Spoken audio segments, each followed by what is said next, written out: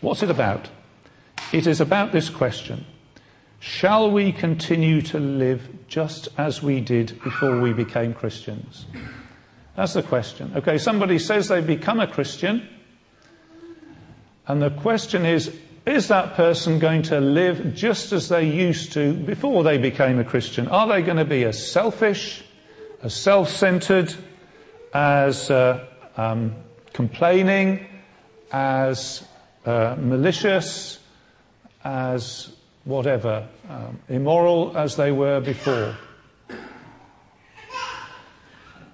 Now, the Bible says that Jesus Christ died on the cross for our complete forgiveness. The Bible says that if we Jesus Christ died on the cross for our complete forgiveness. And when it says complete, it means that. So if we sin, we continue to be completely forgiven. So we can come back to the Lord again and again and again and again and again and again and again and again and say, Lord, I've sinned again. Please forgive me. And the Lord will not say, well, I have to tell you, you're running out of credit here. You know, you're getting near your credit limit of forgiveness. The Lord never says that. What Christ did on the cross for us is, if you like, unfathomable. So we keep on being forgiven. And the Bible says, that's the situation we'll be in. If we say we have no sin, we deceive ourselves, and the truth is not in us. So the question is, shall we then, does that mean that we could happily continue to sin as we did before?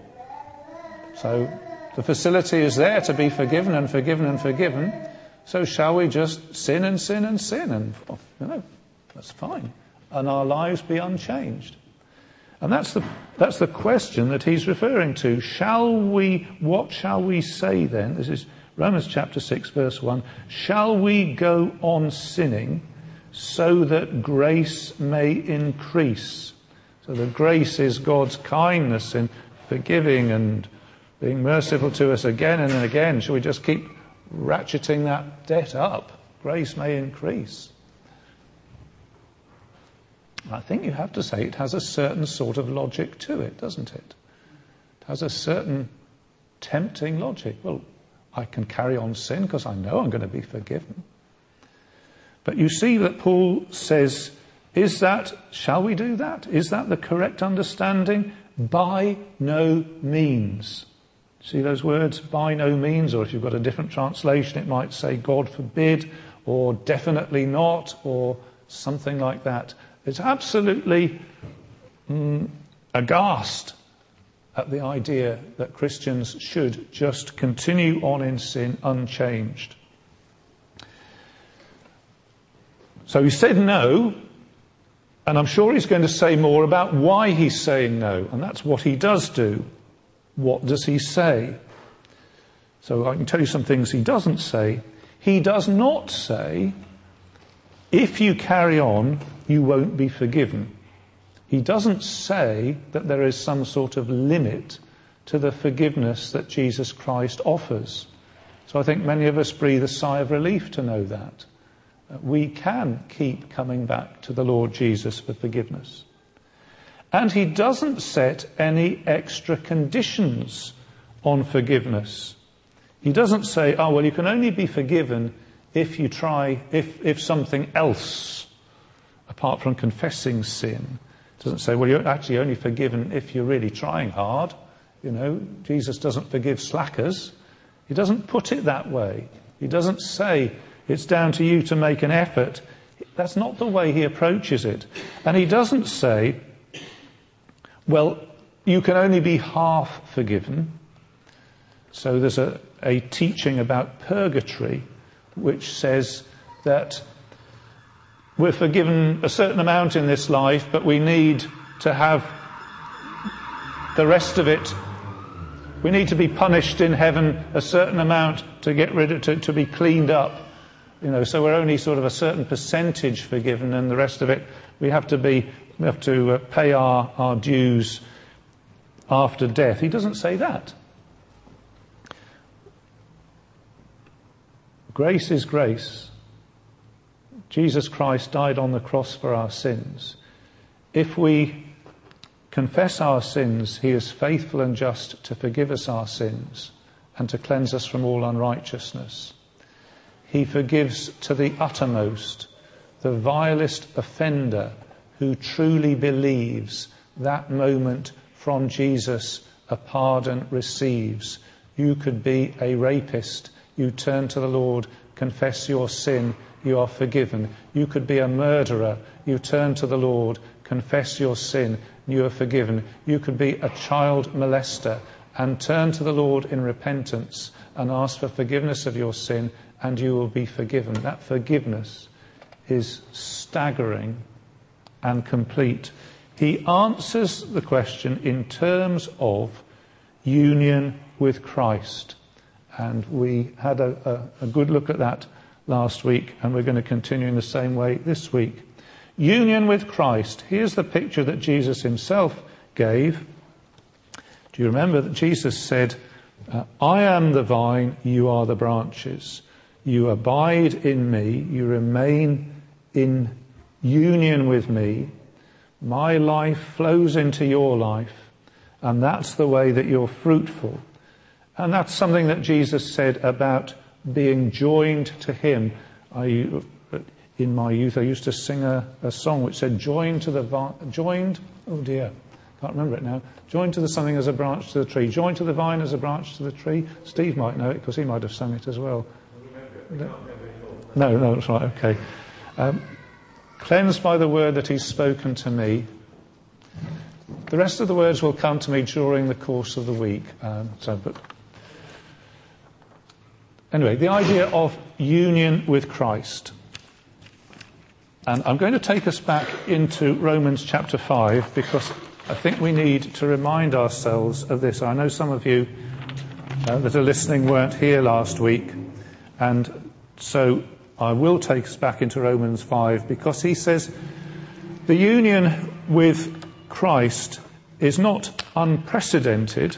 There is an existing union with Adam, and he compares the two. So I'm going to compare, just take us through this again, Adam and his person and work, and Jesus Christ and his person and work, and the fact that Adam's one trespass in this case meaning having an explicit command and going against it, this one trespass of Adam affects many people. And this is what it says in chapter 5. I need the piece of paper that I've got on the projector because I can't see my notes otherwise. So let's please refresh our minds in this. So in verse 16, for example, chapter 5, verse 16, it says, the gift of God is not like the result of one man's sin. The judgment followed one sin and brought condemnation. But the gift followed many trespasses and brought justification. So I'm reminding us that the one sin of the one man Adam affected everybody else, and as it says there, it brought condemnation.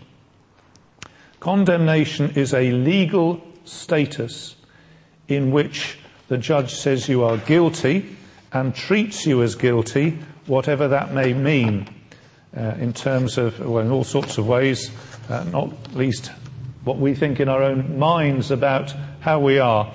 We have a sense of being condemned. So in Adam, his sin brings condemnation. And Jesus Christ, he speaks of one act of righteousness, meaning what Jesus did on the cross, and that affects many people. And in the same verse, verse 16, it says, does it not? The judgment followed one sin and brought condemnation, but the gift followed many trespasses and brought justification. And this too is a legal status. It says this is how the judge views these people. I'm going to write here legal status. This is how the people are treated as righteous and innocent. And of course our problem as human beings is that we still are thinking that we're condemned and we feel guilt. And yet the Lord says if you come and confess your sins because of what Jesus Christ did, you are set free, you are forgiven, you are justified. And the Christian is brought into a state of justification, not because of actually how he's behaved, but because of what Christ has done. And we are justified, as it says, by Jesus Christ through faith. Now, let's take this parallel a bit further in verse 19. Not only is the legal status changed, but it has an effect on character and behaviour. Verse 19, for just as through the disobedience of the one man the many were made sinners, so also through the obedience of the one man the many will be made righteous.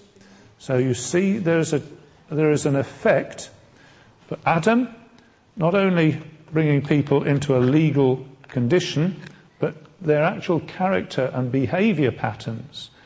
We are born, if we're born in Adam, we are born as sinners. Nobody has to make us that. That's just the way we enter this world. And I remind us of that because the gospel sort of starts at that point, doesn't it?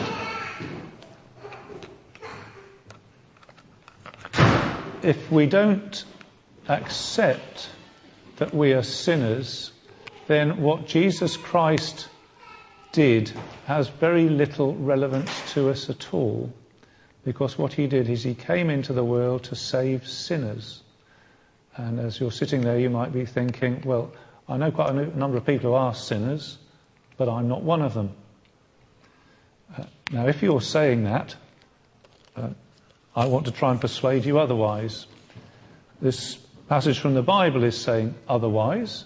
It says that if you're human, you're one of Adam's children, and he committed this act of sin right at the beginning, and Paul says this has affected all the rest of us ever since. If you like, it is like if your great-grandfather emigrated to Australia. You would be born and the family stayed there because of what he did in his emigration to Australia. The rest of his family would be Australians because he emigrated there. They've been an immigrant family. And our great-great-father Adam emigrated to sin. And that's where we've been born. So I point that out, that we are sinners. And if you don't believe it from the Bible, I do suggest you just look inside your own character for a little while and see if you yourself actually fail to keep the moral code that you set for yourself. So we're all sinners, condemned and by behaviour and character. And Paul develops this parallel with Jesus Christ, and he says in verse 19, I think as we read a moment ago, through the obedience of the one man, the many will be made righteous. And he's saying here that the work of Jesus Christ is not only to generate a legal condition, but actually to change people so that they become righteous in their character and behaviour. So that it goes as deep as this. This is why Christ died. This is what he achieved as he died.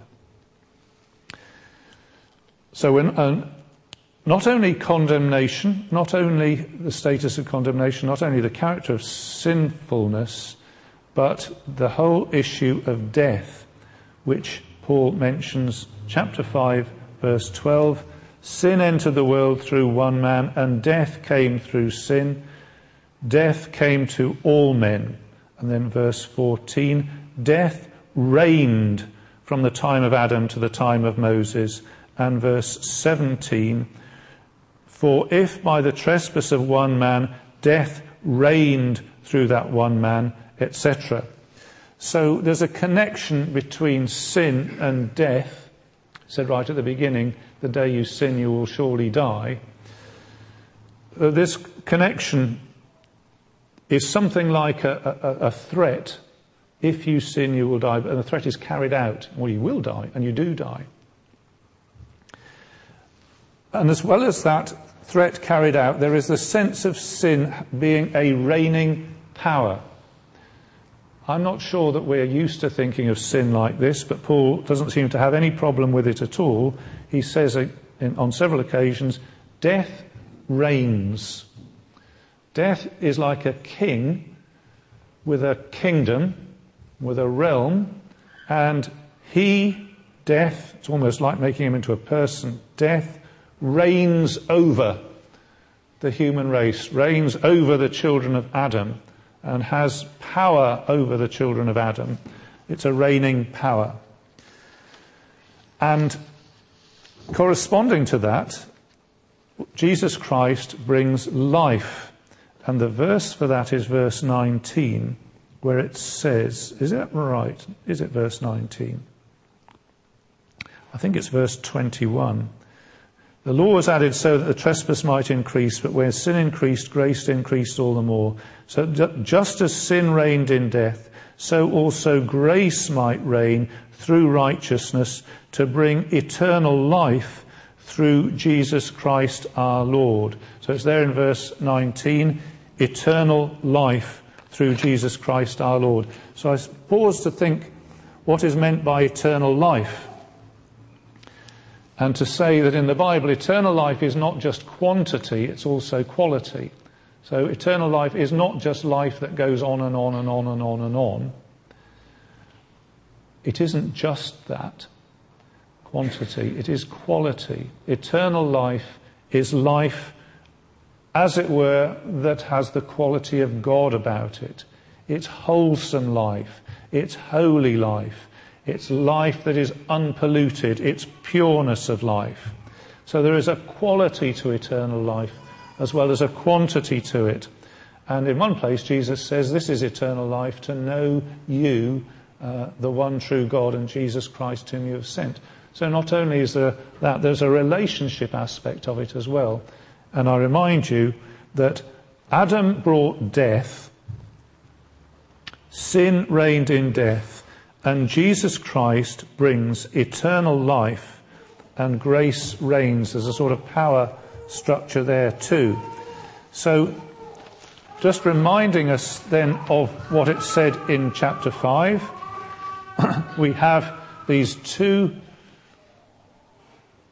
people, these two figures, Adam, and because of his person and work, there is this realm of condemnation and sin and death. It's a realm with powers operating, and that is what people are born into by nature. And then we have Jesus Christ and the one act of righteousness, or his obedient life, focused and culminating in his death on the cross and his resurrection from the dead, which is a realm of justification and righteousness and life, along with the reigning powers that attend those things. So that's to remind us not only of chapter 5 and perhaps of what we did last week, but to try and draw that out a little bit. So I stopped to say, is that reasonably clear? I'm not saying is that reasonably easy, I'm saying is it reasonably clear? And I see some people nodding. They might be dead to the world, but so. Let us now focus, if we can, on where this goes into Romans chapter 6. And thinking, he's not thinking of Adam now so much as how this works out in relation to Jesus Christ. So we're thinking of the one man, his person and work, Jesus Christ, his death and resurrection, and how this spills over to include and to involve all the people who belong to him. So let us first of all try to work through what this says about Jesus Christ, and then we'll see how this works through into what it says about the people who belong to him. So let's assume that we're on the right track if we follow verse 18, where this is chapter 5, verse 18, the result of one act of righteousness. So I'm going to think in terms of one act of righteousness. The act of righteousness seems to include quite a bit, so let's think of Jesus Christ dying on the cross and raised from the dead, and say that's one act with perhaps two sides to it or something like that. Let's trace that through in Romans 6. So I've put the verses, let's see whether they fit. So chapter 6, verse 3, don't you know that all of us who were baptized into Christ Jesus were baptized into his death? So it's at least saying that Jesus died. So I've put that down as something about Jesus. He died. We were buried with him, so he was buried. So he died, and he was buried.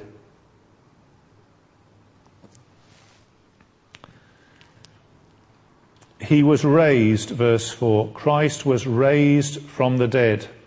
So, raised, verse 4. Verse 5. We have been united with him, or co-planted with him in his death. So there's another reference to his death. And then we will certainly also be united with him in his resurrection. So that's another reference to resurrection.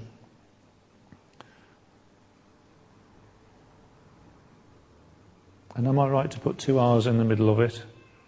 Yes, good, that's comforting. Right, verse 6. We know that our old self was crucified with him. So that's another thing that happened to Jesus. He was crucified. I say it's another thing, it's another way of saying the same thing. He was crucified.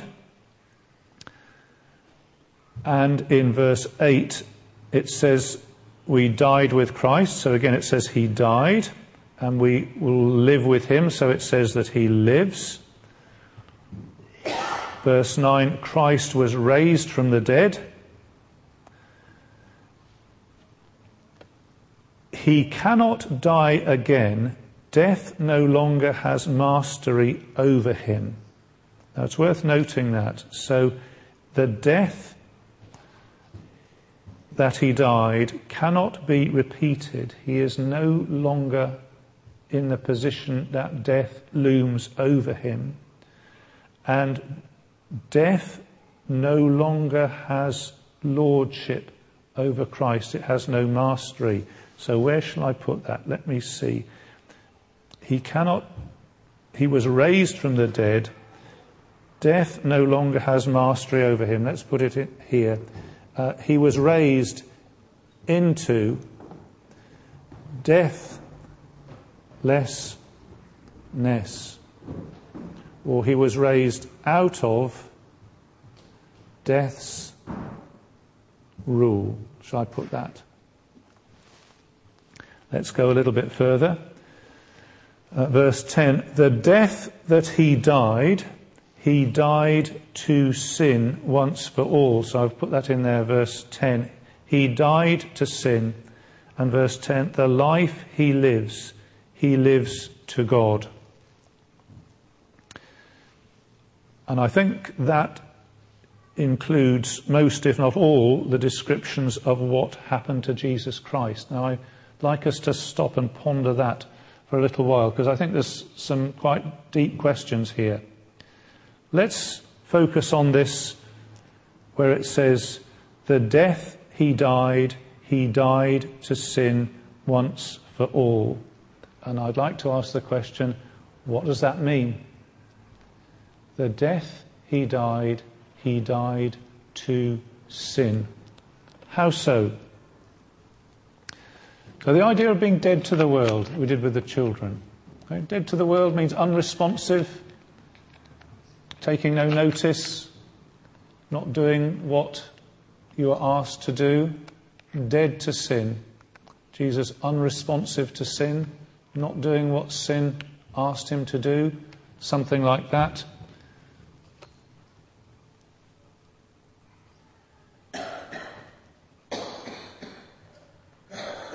But wasn't he always dead to sin? Wasn't he always dead to sin? Wasn't he always unresponsive to sin? Did he ever take notice of sin? I think we'd have to say no, he didn't. That's the bit that set me thinking.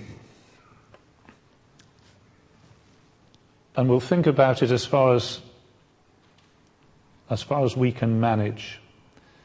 What about thinking about this? Our normal life, without being Christians, we are dead in sins. And the normal death that somebody would die without becoming a Christian is to die in sin, isn't it? That's right, isn't it? If you carry on in sin, you're walking a path which has an end result. It has a sort of fulfillment, and the wages of sin is death. And so that death would be to die in sin. And I think Paul has an idea that I'm certainly struggling to think along with him, but I think he has an idea of death sort of closing the trap forever on sinful humanity. It's the final clang of the door of the prison, if you like. It's the final clang as the jaws of the trap close over a sinner. It's condemnation reaching its fullest point, in a sense, isn't it? Death closes the trap door forever. It's the final blow. It's sin's maximum power. When Jesus died, he experienced the power of sin then at its maximum, the full intensity of what sin's power could do. When Jesus died, he died to sin. If you imagine sin sort of give me your best shot. And this is sin's best shot. And Jesus takes sin's maximum punch.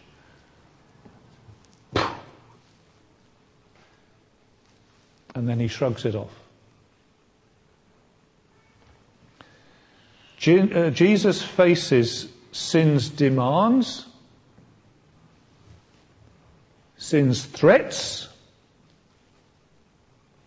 sin's, in a sense, legitimate power. Because if you sin, you will die. It follows logically, in a sense, legitimately. Jesus faced that, and the demands were met, and the threats were defeated, and the legitimate powers were neutralized by this massive act of obedience.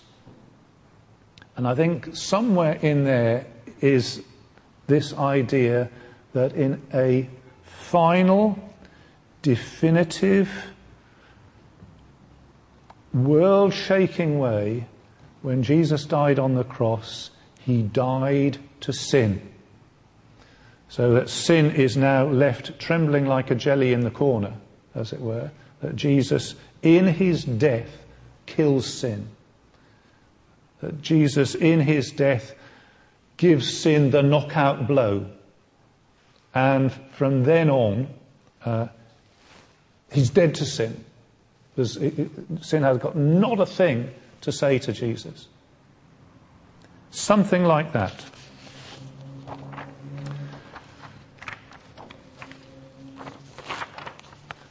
Let's take the other statement that goes along with it.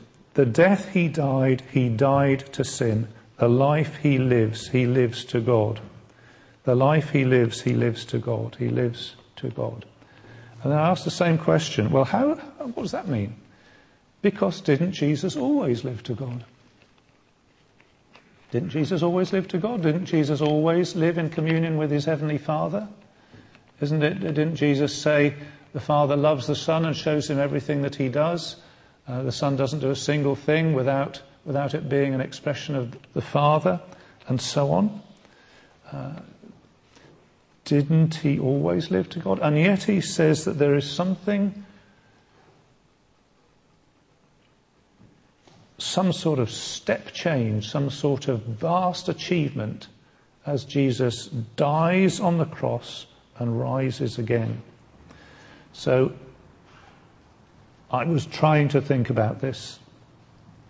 The life he lives to God. This is his resurrection life. This is the new step change in the life of Jesus. He came into this world of weakness and sin with a body like our sinful body, and he died on the cross, defeating the power of sin, and he's risen again in a new and glorious body. So didn't he always live to God? Well, he did, but previously he was, as it were, operating in the territory of sin. Sin, if you could think of sin as being a power with like an occupying power, like the Nazis in France or something like that in wartime, and Jesus is behind enemy lines, as it were, operating in that realm, in the territory of death, in the territory of sin, with sin, as it were, hanging over him. And that's the power that he was working under. And this is how I'm trying to think it through. He, in his death and resurrection, achieved a step change in that situation. He defeated death and sin, and he is now, if you like, he's defeated the occupying powers, and there's a victory at work. There is a victory achieved. He is now no longer operating subject to death and in the realm, as it were, of sin. He is operating in the sphere of victory. He is now operating in the territory where death cannot touch him and hasn't a single thing to say. He is operating in the territory of deathlessness. He is operating, having achieved a victory, and simply awaiting the full outcome of that victory in the future. He is operating in the sphere of life. And that, as you can see, and as maybe you think you are too, sort of struggling to get our heads around this, but he says that Jesus Christ died to sin and lives to God. So he dealt with sin, and now he's in a different sphere and realm of activity to how it used to be. And this is the point. Here's the thing. Christ is dead to sin and alive to God. And Paul says it is absolutely essential that we get some sort of hold of that, because that affects us. Do you see? That what he did, his person and work, brings a step change into our lives. So let's read it again and just see whether you don't agree with me. This is what he's saying. Shall we go on sinning? Well, we won't, because what Jesus achieved comes into our lives. It says, we died to sin. How can we live in it any longer? Or, don't you know that all of us who are baptized into Christ Jesus were baptized into his death? So whatever his death did affects us. We were baptized into his death. We were buried with him through baptism into death, in order that just as Jesus was raised from the dead, we, by the glory of the Father, we too live in newness of life. We have a new quality, a new a new life. Verse 5, we were united with him like this in his death. We will be united with him in his resurrection. We know that our old self was crucified with him so that the body of sin might be done away with. So I think he's saying that this, the place where sin dwells in us is on its way out. There will be a new body. I think that's what he means. That we should no longer be slaves to sin, because anybody who has died has been freed from sin. We have moved over into the realm where sin and death do not reign. They do not reign over Jesus Christ, and because we're in him, they do not reign over us. We died with Christ, we believe we will also live with him. For we know that since Christ was raised from the dead, he cannot die again. Death no longer has mastery over him. The death he died to sin once for all. The life he lives to God. In the same way, count yourselves dead to sin, but alive to God in Jesus Christ. He's saying it is absolutely essential that we get sufficient hold of this that we can start thinking of this as it affects us. Now, I must say, either I'm making this terribly hard work unnecessarily, or it is quite a hard thing to get our heads round, but he says, well, even if it's hard, it is actually quite essential. Now, if we fail to think this sort of way, we will be missing out on a whole chapter, if you like, of the way the Christian life operates. And let me summarise it in a couple of ways, and then I think we've probably had enough to chew on. Number one, thinking. He says, verse 11, count yourselves dead to sin, but alive to God in Christ Jesus. And I pause on that word, count yourself. It is one of Paul's favourite words in Romans. Reckon, to be reckoned righteous, to be counted righteous. And he says, God does this. He counts you in a certain way, and you need to count yourself dead to sin. Now this seems to me is an act of faith. Because as I said last week, although you're all incredibly beautiful people, I can't, by looking at you, tell that you are alive with Christ and dead to sin. It hasn't made a huge amount of difference to your appearance. You don't glow glow in the dark, and they'll float in midair. And there's not a single person having a trouble sort of remaining in their seat because they're so elevated and ethereal or anything like that. You can't tell by looking. And actually, for the Christian, you can't tell by looking inside yourself. He's saying this is something that comes from Jesus Christ. This is something that comes from Jesus Christ. And what you need to do is take a very good look at what's happened to him, and take a very good look at the fact that he says, I bundled you up in the same package, and your baptism is the mark of that. And you and I are called to reckon on it. Do you see? Reckon yourselves. I think there's an awful lot to be said here.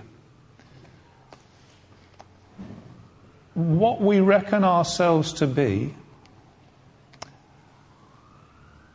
we go an awful lot on how we feel.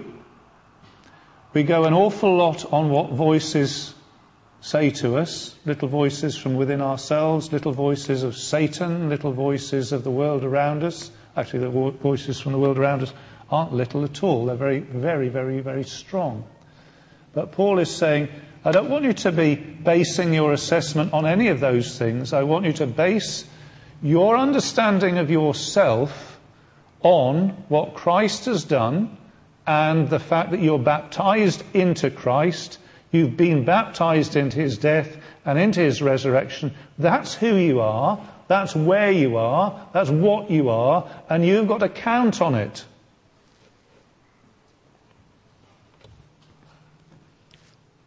So that's number one thing. Think union with Christ. We need to get that into our thinking. Calvinistic theology talks about total depravity. It says that sinners are as sinful as they can be. When we come to Christ, we are not in the same position that we were before. We have a new heart. We are born again. We are risen with Christ. Things have changed. Now, getting that subtlety, we're still sinners, but that's not the end of the story. We still sin, but we are in Christ. That's our fundamental reality, rather than being in Adam. So reckon yourselves dead to sin, but alive to God in Christ Jesus. Number 2 is how we actively respond to this. So verse 12, do not let reign sin in your mortal bodies so that you obey evil desires. Do not offer the parts of your body to sin as instruments of wickedness. So there's some things to not do. There's some things to reject and to refuse. And what he's saying is, you see, Christ is dead to sin. He doesn't respond to sin. He's not under the realm of sin in a very radical way. And you're in Christ, and therefore sin does not have the right to tell you what to do. Sin does not have the right to boss you around. And sin does not have the right to ask you to present yourself ready for sin's service by 6 o'clock sharp in the morning. That's how it used to be. But that's not how it is now. And the problem is we've got a habit of our own lives of sin. But more than that, we've actually got the habit of thousands or however many generations of humanity who have, because of Adam, presented themselves at 6 o'clock sharp, ready to serve sin every day. And that's quite a habit to break. And he says, count yourselves not part of that army, not part of that workforce. Do not let sin reign over you. So when sin says, where are you? 6 o'clock, you should be sinning already. You say, sorry, I'm not part of your workforce anymore. You don't reign over me. Do not offer the parts of your body to sin. But do offer yourselves to God as those who have been brought from death to life, and offer the parts of your body to him as instruments of righteousness. So he says there's a rejection. No, I am not going to do that. No, I am not serving you.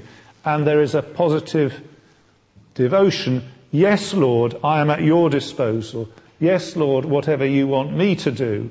Yes, Lord, you say it, and I'm ready to do it.